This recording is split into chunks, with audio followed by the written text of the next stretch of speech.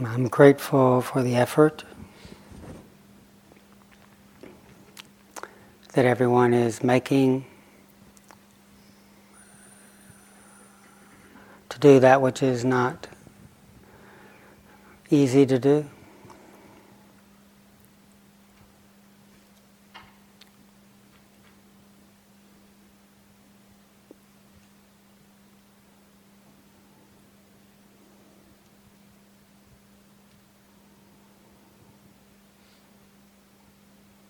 To work with the limitations.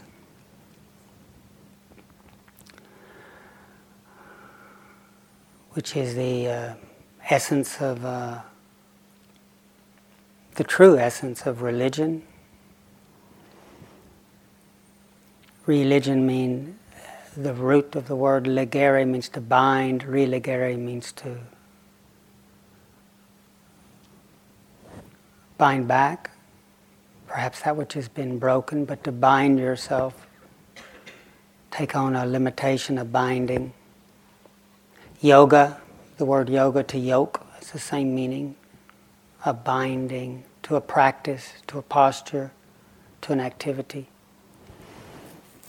The word temple had the same sense. Supposedly, in the old days, the temple was a boundary. And then you consciously enter the sacred ground as a seeker. Because there's questions, problems, uncertainties. In the search, when one enters the temple, the sanctuary, and then binds oneself, takes on a limitation. First maybe one's excited, oh, I'm walking on the hallowed ground that the wise men and women over the centuries have trod on this same earth. Whew, wow. Maybe we're excited. It's dawn, the light. Look at the light. Enlightenment. The light's growing. And we start to get hungry, start to itch, gets a bit hot in the midday, start waiting around for insights. Haven't we had enough? But in staying with the template, within the religare, the binding, the yoga, there's a possibility of working with the limitation to then see the excitement come and go. It seems so much like me. It was me, yes, excited. I give my life and my future lives to the way, for the welfare of all beings. Then when we're really had enough, we don't care about anybody. Just get me out of here. And that seems like me too. Yet when there's a binding, this is a conscious binding. Conscious binding. Staying where there's the possibility of seeing that which we thought was me, it shifts, it turns. Then we realize, oh, it's not me. So that's the paradox, isn't it? That you can work consciously with a binding and yet it can liberate us. Liberate us from wrong understandings. Because by staying steady enough, still enough, patient enough, then we see, we can realize, have insight into the true changing nature, ephemeral nature. But it goes against the stream. It goes against our habitual tendencies. That's why it's doing what's not easy to do. It's easier just to follow habitual tendencies, open the fridge, close the fridge, turn on the television, change the channel. And now, my goodness, many people, Dad resisted cable for so long because he knew he was already wrapped up in like 5, 6 channels so much. But then my brother insisted it would be for his good, so he put it in, and now Dad has hundreds. He laughs about it, but we can then, don't like that, change the channel. That's not very interesting. Change the channel. Sometimes we don't even know it, as we're just following the stream of habit. But in this kind of circumstance where we're binding ourselves consciously, voluntarily, I hope no one was forced here, drugged by the hair here, you know. But, you know, by staying with the limitation of silence, of sitting. It's actually the secret of the cross in Christianity. Consciously staying with, and it feels like sometimes in the sitting we are being crucified. My God. This mind's screaming sometimes.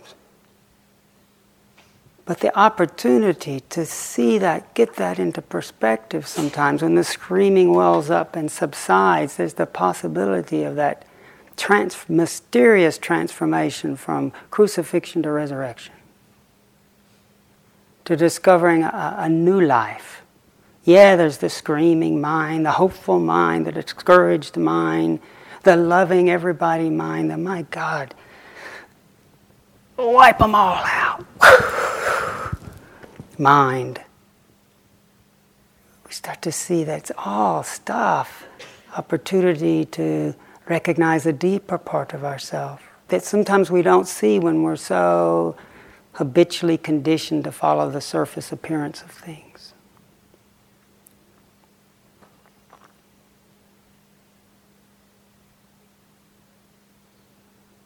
And then we get attached to the forms we're using. This form is best. Sit. You got to sit. They're not sitting very much. They won't get very wise. Got to do the sit. Got to do the walk. Or got to chant this way or do that way. Then we're again missing the point. All of those are skillful means. They're helpful, but their point is to help us see ourselves, get things in perspective, to liberate us. Liberate us from the wrong notions. But it's not easy going against the grain and having to listen and face things. And that's why I'm grateful that, because you guys doing it, guess what? It makes it, I guess we better get up here. They're still here. I thought they'd have gone away by now. Still here. That's how Sangha works. When I'm ready to give up, I see someone else there sitting, being with how it is. That encourages me to stay with the present moment, so that then within awareness, revelation happens. In darkness, things aren't revealed. It could be anything in that room where you hear that sound. It could be, who knows what it could be. It could be bad people. Could be poisonous animals. Could be, who knows? It can create all kinds of things. And then we shine a torch in there. The revelation of what is. And you negotiate with what is when one illumines, sees clearly.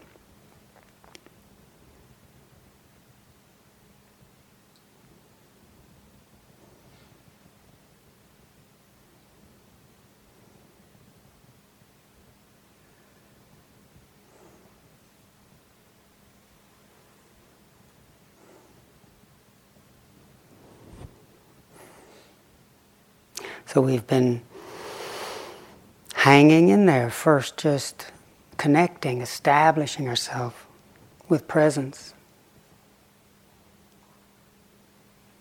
Making a true connection, having moments of, it's like this now.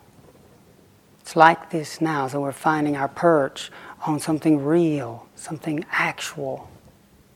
One step, that sensation, touching the earth, one breath, getting composed. And perhaps some of us are beginning to feel a little bit the relief of that, the relief of not having to figure everything out. Being able to put that on hold for a while. I'll get back to you. Not sure. Good question, but I'm not sure for now. I'll be right back in time. And we leave it, let it be, and notice the sensation of accepting the not sure, but noticing the sensation of sitting, standing, walking, feeling the relief of that.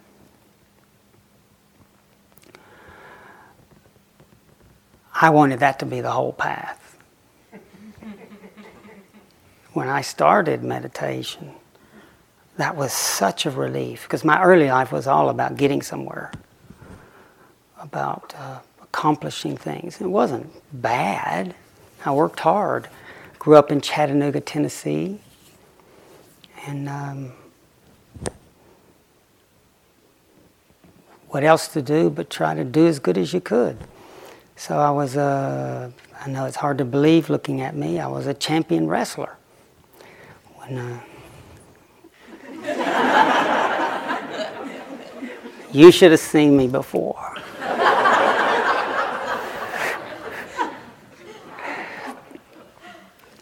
I used to do 500 push-ups a day, climbing ropes, running, getting into shape. When I was 8, I saw the picture on the wall of a national champion wrestler. And I thought, I want to do that. That's what I want to do. And so, because my sense of happiness was when you really win, then you'll be happy. And I did the same thing with academics too. Just, get the best on the exam. There's not bad things, but I was always working to the exam, and my sense of being depended on so much on the grade, so much on the win. And there was, there's virtue in that. But it was also going somewhere. I remember finally when I was, 17, when I got to the finals of this tournament up in Lehigh, Pennsylvania. We flew up to Lehigh, Pennsylvania for this national invitational tournament for the prep schools. I got to the finals, and I had a good match, and I kind of won the match. And, and the referee held up my arm, and the crowd was applauding, and that was yes. But how long does it stay up there? If you have a mom like mine, she's got a picture. And in the scrapbooks, there it is, national champion. It's wonderful. It wasn't a bad thing. I'm telling you, it wasn't long afterwards, minutes afterwards. I remember in the picture ceremony when they're taking pictures of the different champions, I'm scanning who's there, who's coming back next year, who do I have to defend my title against. I was already going into stress. I didn't know how to really appreciate.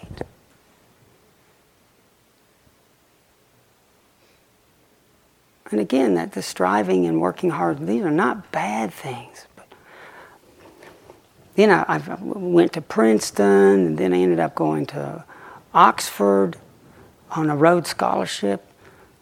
And by the time I was 24, I was still driving to get to success, real success.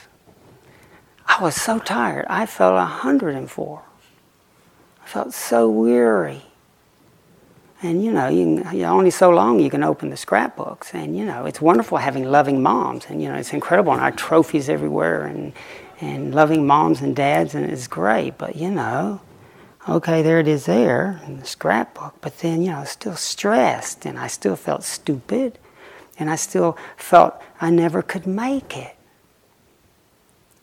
And on then some level, I'm a slow learner. Some level I was realizing, hey, maybe I'm looking in the wrong place. And when I was at Oxford, I started being drawn to sitting in churches. To be honest with you, I couldn't handle the sermons. Here I am giving one now.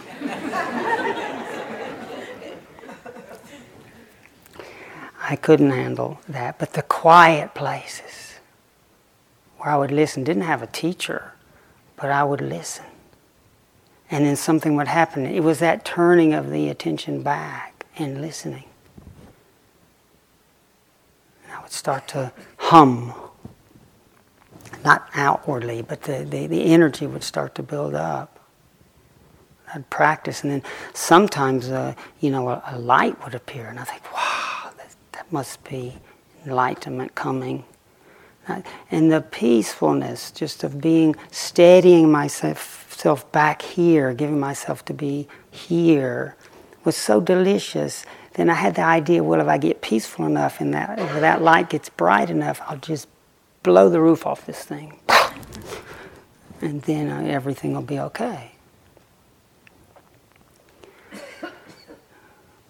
So I remember once I was didn't have a teacher at the time, but I was meditating, and then I'd get quiet, and then this inner light would come, and I'd look at it, and then get calm, and then get all this energy, and then be so excited. Once I was so excited when I was a student at Oxford, after this good meditation, that I raced upstairs to listen to the stereo on my friend's stereo, and I opened it up quickly to get to my favorite music, and ripped the top off his stereo. And so my enlightenment very quickly disappeared. So then I thought, okay, I need a teacher. Okay, so then I did a meditation course, and I learned, had the teacher that taught me about sweeping a bit, sensations through the body, and I started getting calm. And again, I just wanted that calm, and I would feel good when I was calm, wanting that calm just to continue.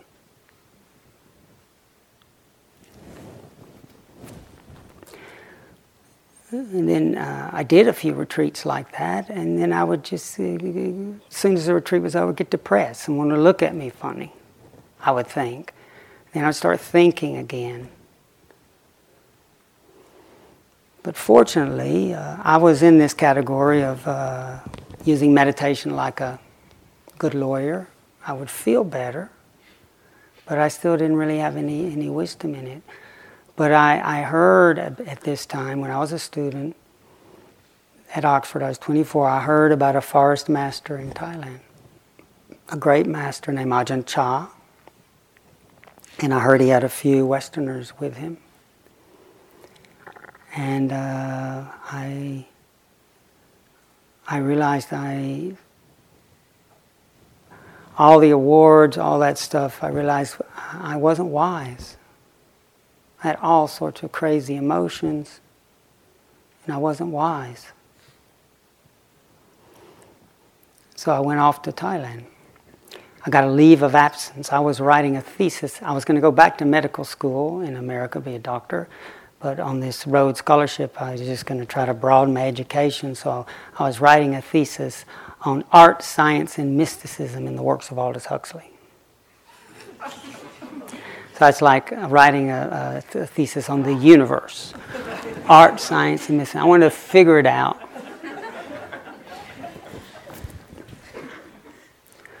And so, but anyway, I knew I needed help, so I was going to go off to Thailand. And look, if I got peaceful with, I had done,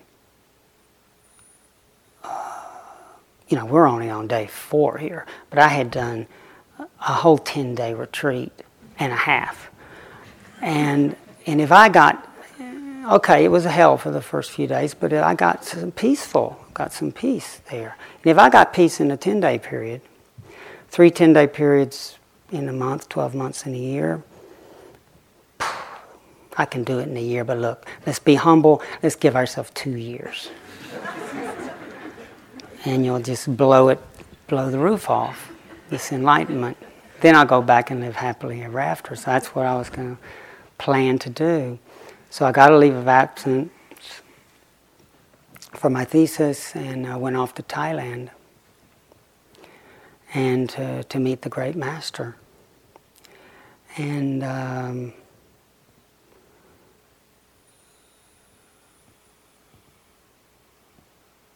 I didn't know actually what would happen, but I sort of was hoping that he would speed things up a little bit, and maybe tap me on the head or something like that, so that light could just blow it out. And I was, though I'm a slow learner, I work hard, very hard worker. And I noticed that with the meditation that I knew how to do to calm down, that I could not only sweep my attention through the body, but I could sweep down both sides of the body simultaneously.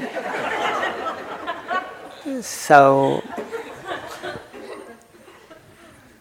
I felt pretty good at it. And I was hoping he would recognize my skill. I mean, I know it's wishing for too much, but it'd be nice if he said, I've been waiting for you.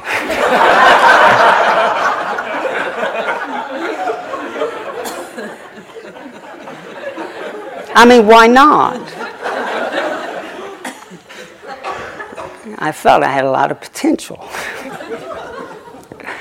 So anyway, I finally arrive in Bangkok, end up getting on a 9-hour train ride north. This guy was taken me to meet Ajahn Chah. And the guy why I was so impressed by wanting to meet this person is the guy that had told me about Ajahn Chah was another American who was very confident and had no doubt. He'd lived in Thailand for many years, was an explorer, had walked across the Arctic, had dined with the king and queen. He was a psychiatrist. He knew stuff. He was good. And then one of his hobbies was investigating meditation monasteries around Thailand and doing personality tests on the monks and seeing how meditation changed you, and all that was interesting. But then when he said there's one special place, and when this strong, confident, fearless guy, the guy was fearless, he said, and there's one special monk. And when his voice got quiet, and we said, his name is Ajahn Chah, and he's enlightened, the sound of reverence, I hadn't heard that sound before. This beautiful sound touched me. This person became soft, and as he was remembering Ajahn Chah, I felt that respect, I felt that love.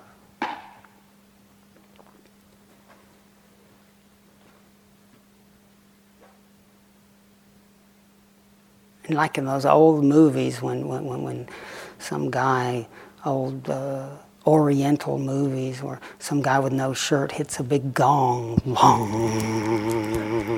Have you seen the ancient movies of the Orient or something like that? It was like this wong went off in my whole life, that beautiful reverence. And I just thought, I gotta go. I gotta meet this person. So I flew off to Thailand and met the person, and they took me up on the train to the northeast and introduced me to Ajahn Chah. And my first reality check was when I went into the monastery, these shaven-headed monks were walking out on alms round out of the forest into the local villages, and you know, someone with a shaved head, at that time it was like a bunch of skulls walking out of the...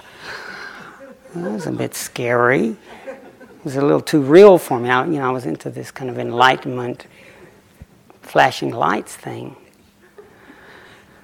Okay. But we were led into the monastery, and all the monks lived in little huts on stilts, because the insects would cover everything, but the stilts were either surrounded by oily rags to keep the insects from climbing up and eating the huts, the termites, or they had little moats around them, little water things. And anyway, in the space below the hut, Ajahn Chah, a very little simple hut, had a little wicker chair, and he would receive guests. So he had some guests there, and we went up. He was sitting in the wicker chair, and we bowed. I watched him bow, and I just thought I'd do the same thing. Didn't quite know what I was doing, but I was honoring the teacher. I was introduced. He looked at me and said, "Why have you come?" So, again, I was hoping he would see my potential. But I was a bit set on my back foot there with why did I come. I couldn't really say, so you can tap me on the head and finish it. I mumbled something about enlightenment, balance, and blah, blah, blah, blah. But then you know how when you're talking sometimes you're kind of running out of steam. You kind of peter out a little bit. And so then he said, "Well, do you know how to meditate?" Well, I was on firmer ground there, because I'd done a 10-day retreat and a half. And so I could sweep both sides of the body. So I'm talking about my meditation, more confident now. And because I did feel better on meditation. When I would get calm, I would feel better. I knew that was the track. And as I'm talking about my meditation, and I don't think I'd really properly finished, when he gets off his wicker chair on the floor like a dog and starts sniffing around everywhere. Sniffing here, sniffing there, and then saying a few things, and everybody's laughing. And then sniffing, laughing, saying stuff. And I'm waiting for a translation.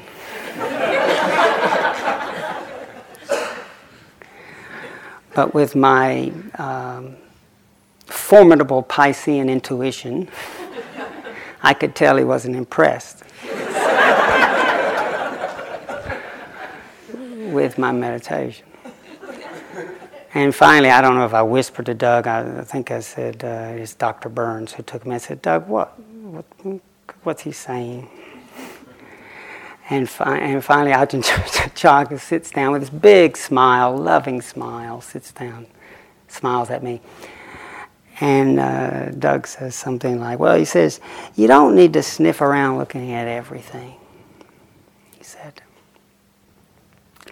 He said, "Why don't you be with your breathing?" And he points to his nose. And he said, "If you understand one thing well, you understand everything. If you understand one thing well, you understand everything."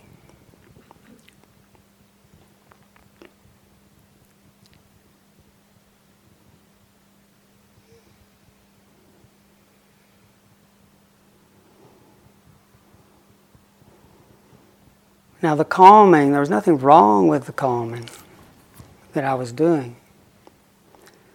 But I didn't have wisdom in my practice. There was calming and this kind of wrong view of just hoping the calming enough would just blow it all out. I was still just holding.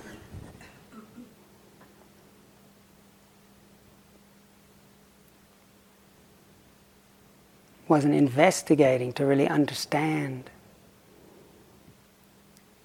And over the years, I've really, really appreciated the simplicity of that teaching and how we've been establishing ourselves, yes. But now as we're shifting the focus a little bit, using some of that capacity to be present, using it. But then looking at the nature of things. starting to notice what diverts us, what keeps us from being present. And starting to notice the characteristics. Calm and insight are not far apart. As Kittisaro said, it's like a candle in the flame. They're inseparable.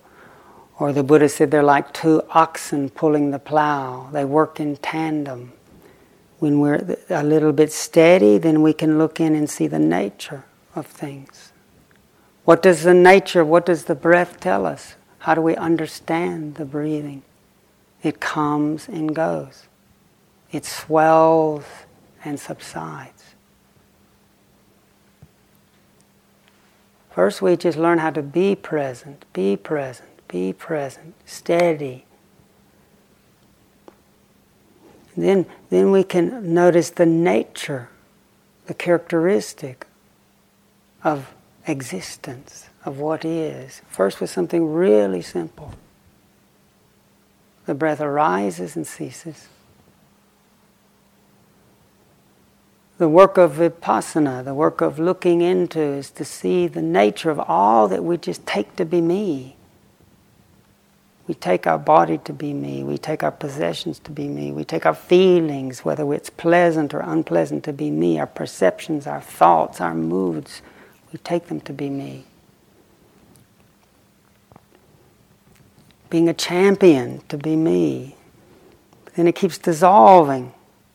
When we don't really understand the nature of conditions, we keep looking for stability in this world of form and feeling and thought. We look for stability and we never find it. It keeps eluding us. That's why it's called samsara.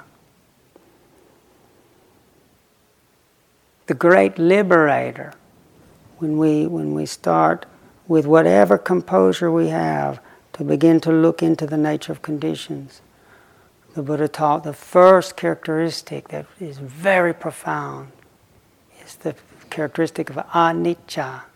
Nicca means permanent. Anicca is not permanent.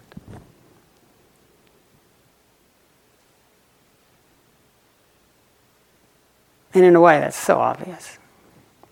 And we can skip over it so easily. I mean, if I gave a multiple choice question, handed it out. Is today the 22nd of February 2012 permanent or impermanent? Is, the kind of feeling restless permanent or impermanent? Impermanent.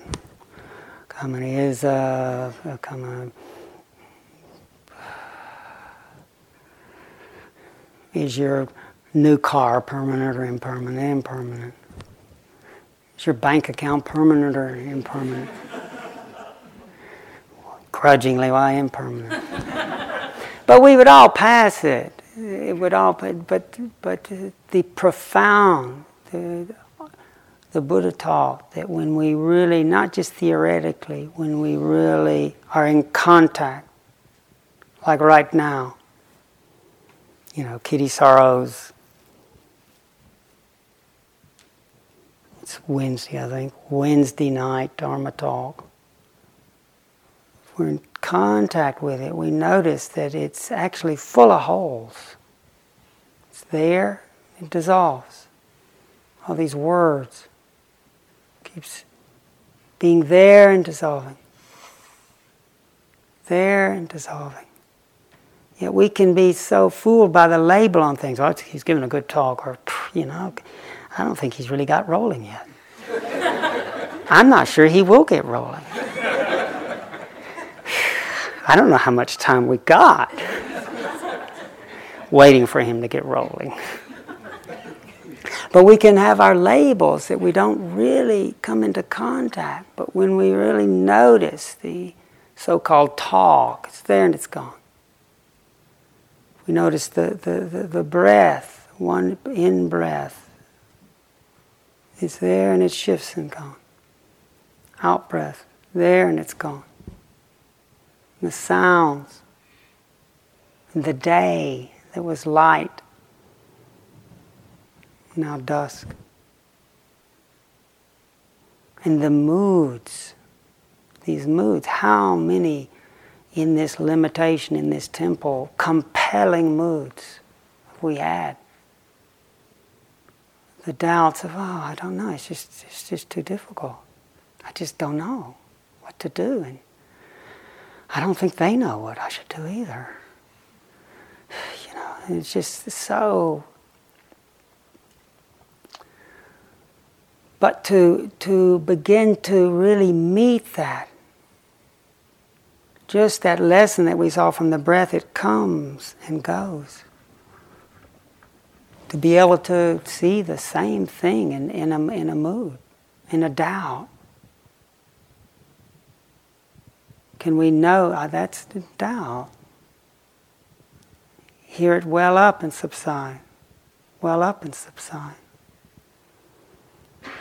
This characteristic of impermanence, the Buddha taught that all the most profound insights come from that. Emptiness, not self. When's Kittisaro going to get to emptiness? He's dealing with this kind of stuff. Come on. Jack it up for the deep stuff. Emptiness, not self. Guess where that comes from? Otherwise, it's just some sort of theoretical thing. When we really see the impermanent nature of every sound, every thought, doing well, I'm doing terrible, I'm getting there, I'm not. The cascade of change right now of the heart beating,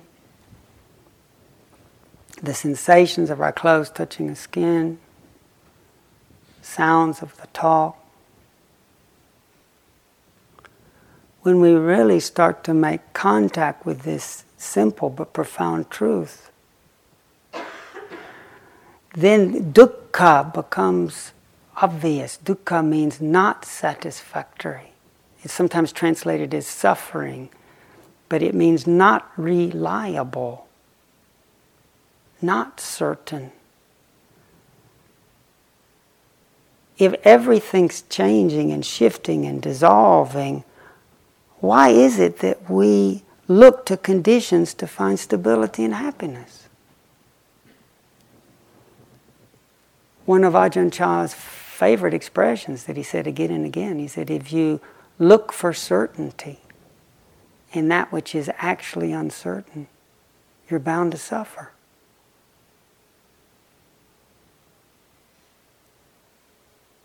It's the nature of light to be uncertain. It shifts and changes. Nature of sound to be uncertain. It's there and it's gone. It's there and it's gone. It's the nature of our feelings, liking and neutral and disliking and things being easy and things being difficult. It's the nature of feeling calm, having some calm meditations. When I was grasping at the calm, wanting it just to stay there.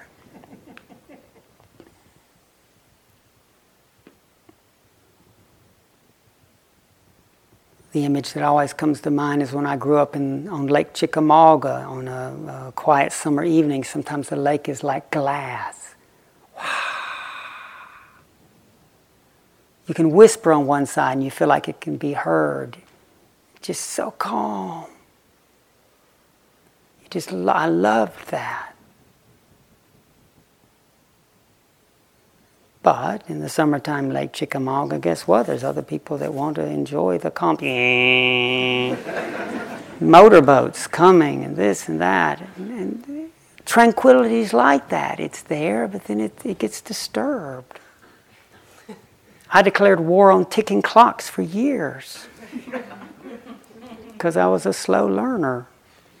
It was disturbing my meditation. Not realizing that certain levels of calm, it's good, it's skillful to be able to refresh ourselves, but to realize those states are impermanent. If you understand one thing, you'll understand everything. The breath arises and ceases. So do moods. So do success and failure. Praise and blame.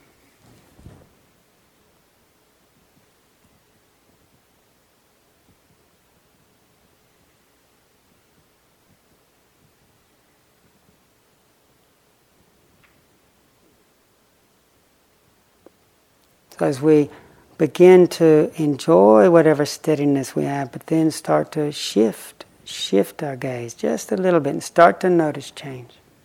Notice everything changing. Then begin to notice dukkha, that whatever we're turning to is by nature unreliable.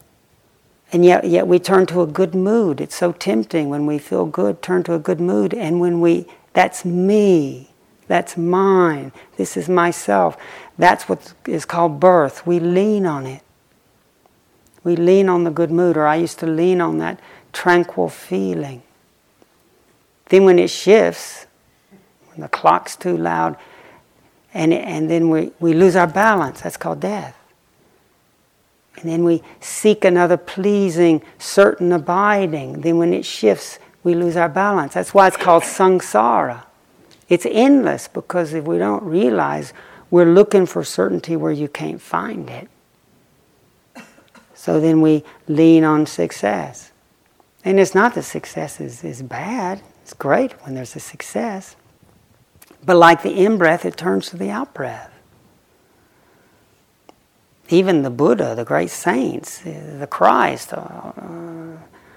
the avatars all had success and failure.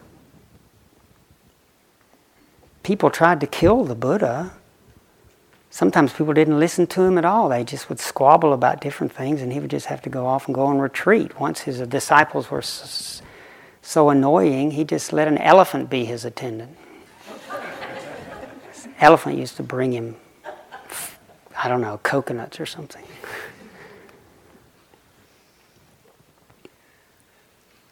But when we don't recognize that, we're looking for certainty in the wrong place. So as we meditate, we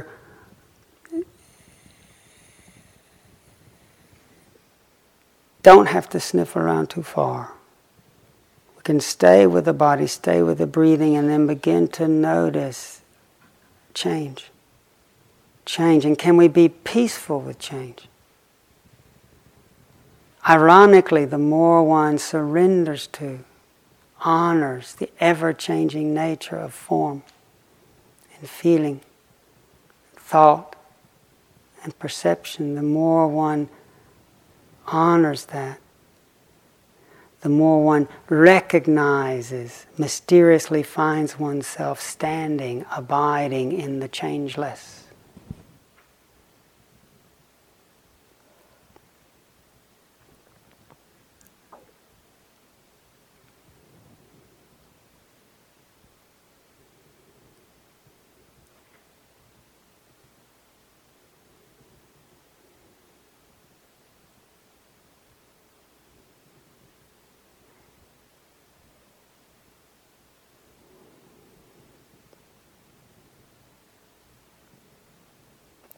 On the night of the Buddha's awakening, he realized that all suffering came from this making assumptions about owning this phenomenon of form and feeling and perception and moods. And by owning it, grasping it, the nature taking birth in that would create birth and death and stress and suffering. And when he saw that, then he let go. In realizing what arises ceases, then our lust, our greed, we're asking from life what it can't give us. It's like squeezing it. It's tragic in a way. What we love, sometimes we squeeze it too hard, and then we choke what we cherish.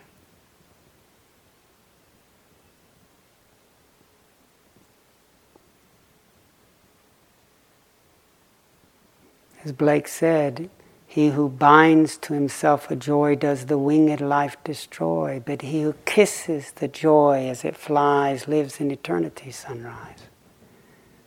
Holding lightly, holding and letting go, and letting things come and go. Conditions are as they are. Then one starts to notice the underlying suchness that we've missed, that original brightness. that measureless stillness that we'd overlooked when we were so busy being hypnotized, mesmerized by the forms, by owning, becoming our moods, our thoughts, our feelings. It's not that we have to reject them now. That's an extreme too. But to get to know them, know this changing, unreliable, selfless nature. What does that mean, selfless nature? It's there, it seems like me. Yes, you could say it's me, but then if we stay and notice the doubt shifts, then it's me, but it's not me. It's empty. It's there and it's gone. We can call it me if we want, but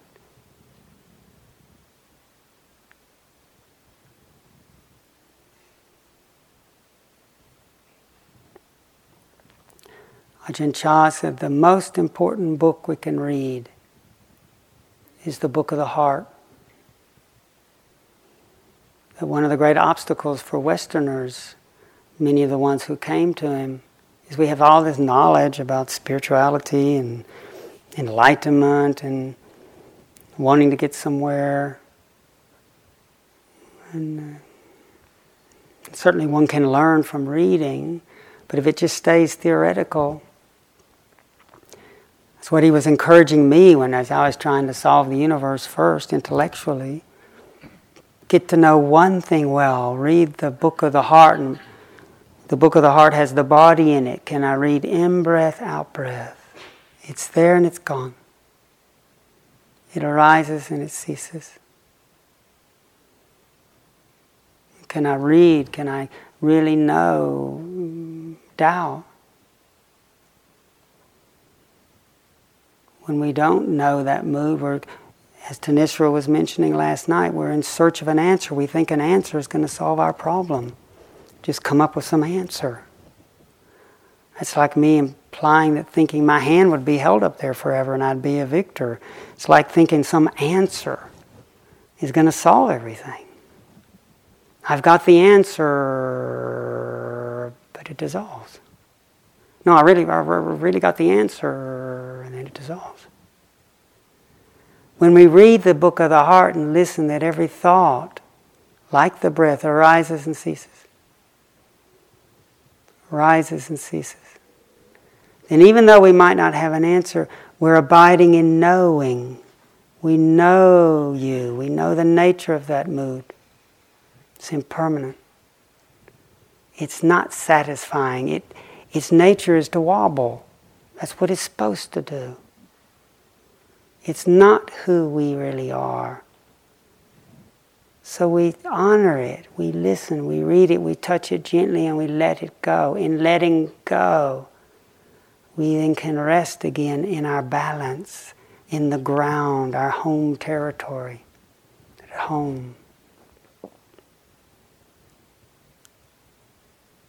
The conditions come and go, but they keep dissolving into the unconditioned, into that which never dies, that which is,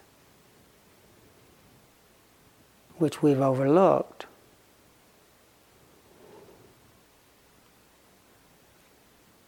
So Ajahn Chah would say, if we let go a little, we have a little peace. And if we let go a lot, we have a lot of peace. And if we let go completely, we have complete peace.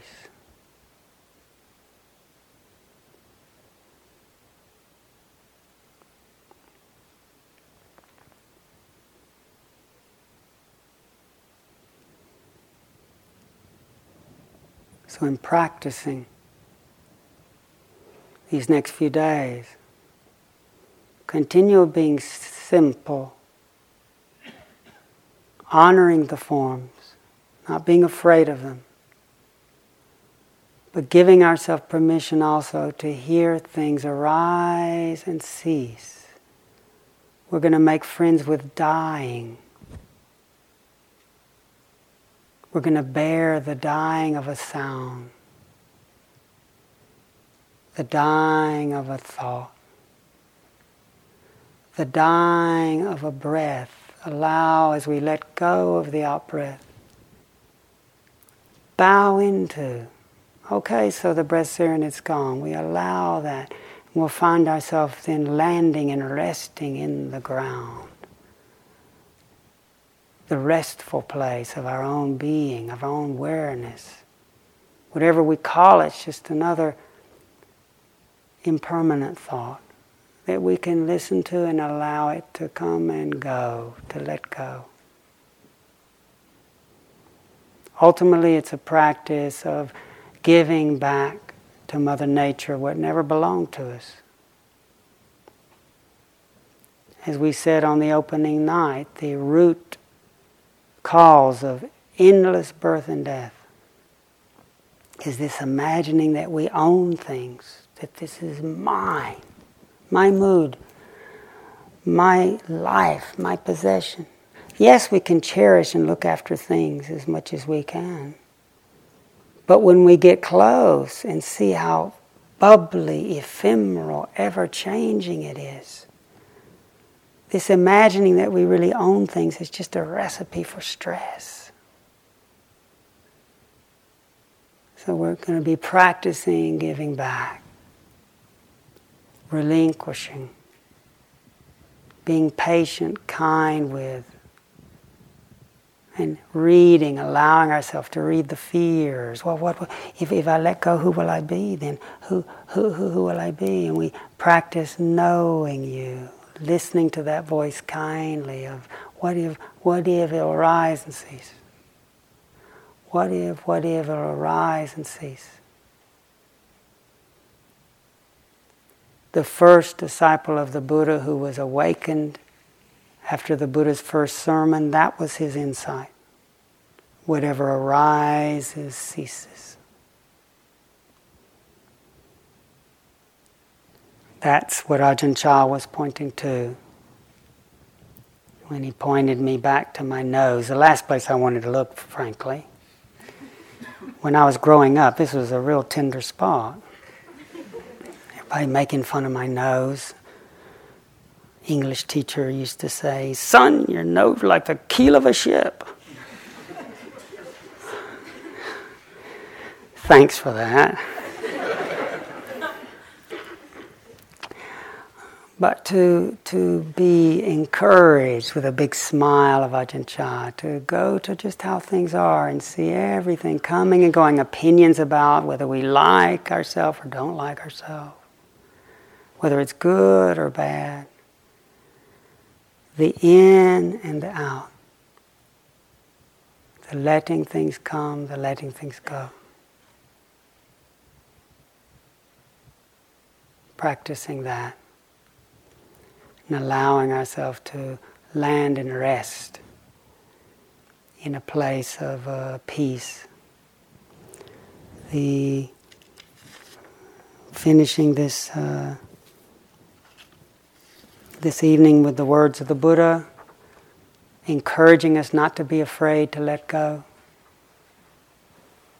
not to be afraid of acknowledging the ephemeral nature, encouraging us that there is a place of peace, and it's not somewhere else.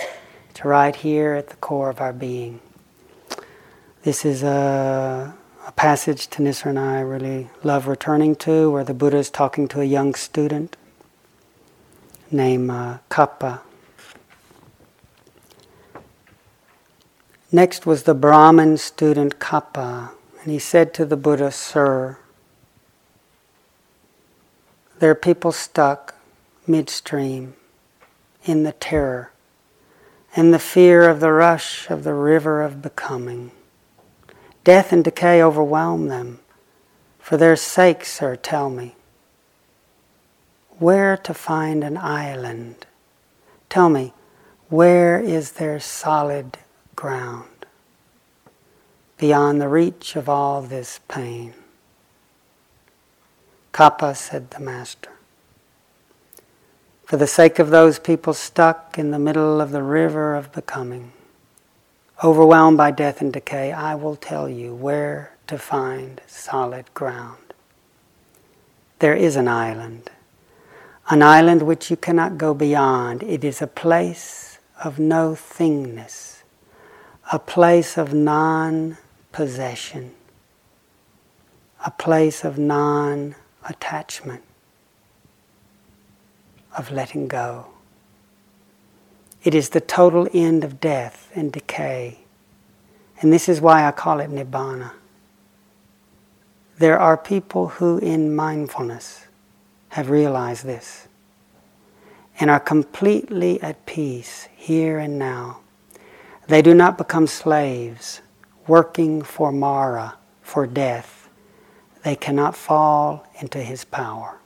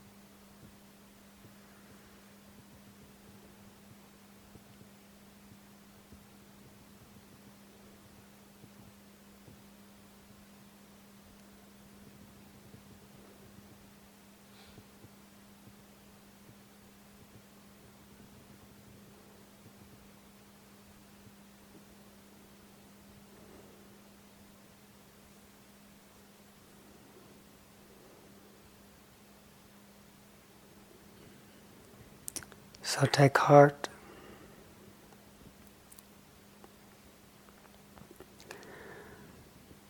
Let's hang in there with this process. And let the simplicity of a breath, as it arises and ceases, take us home.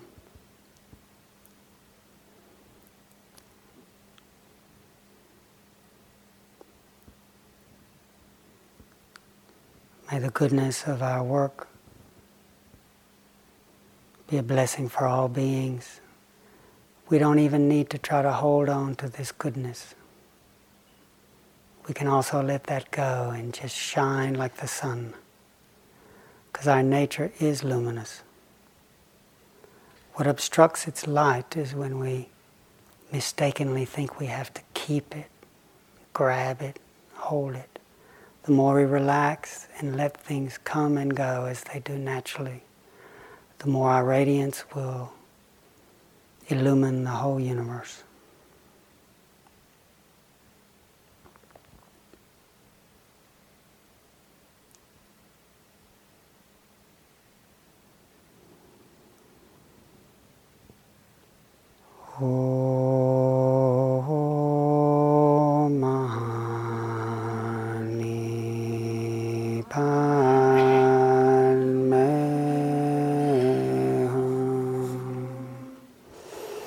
Om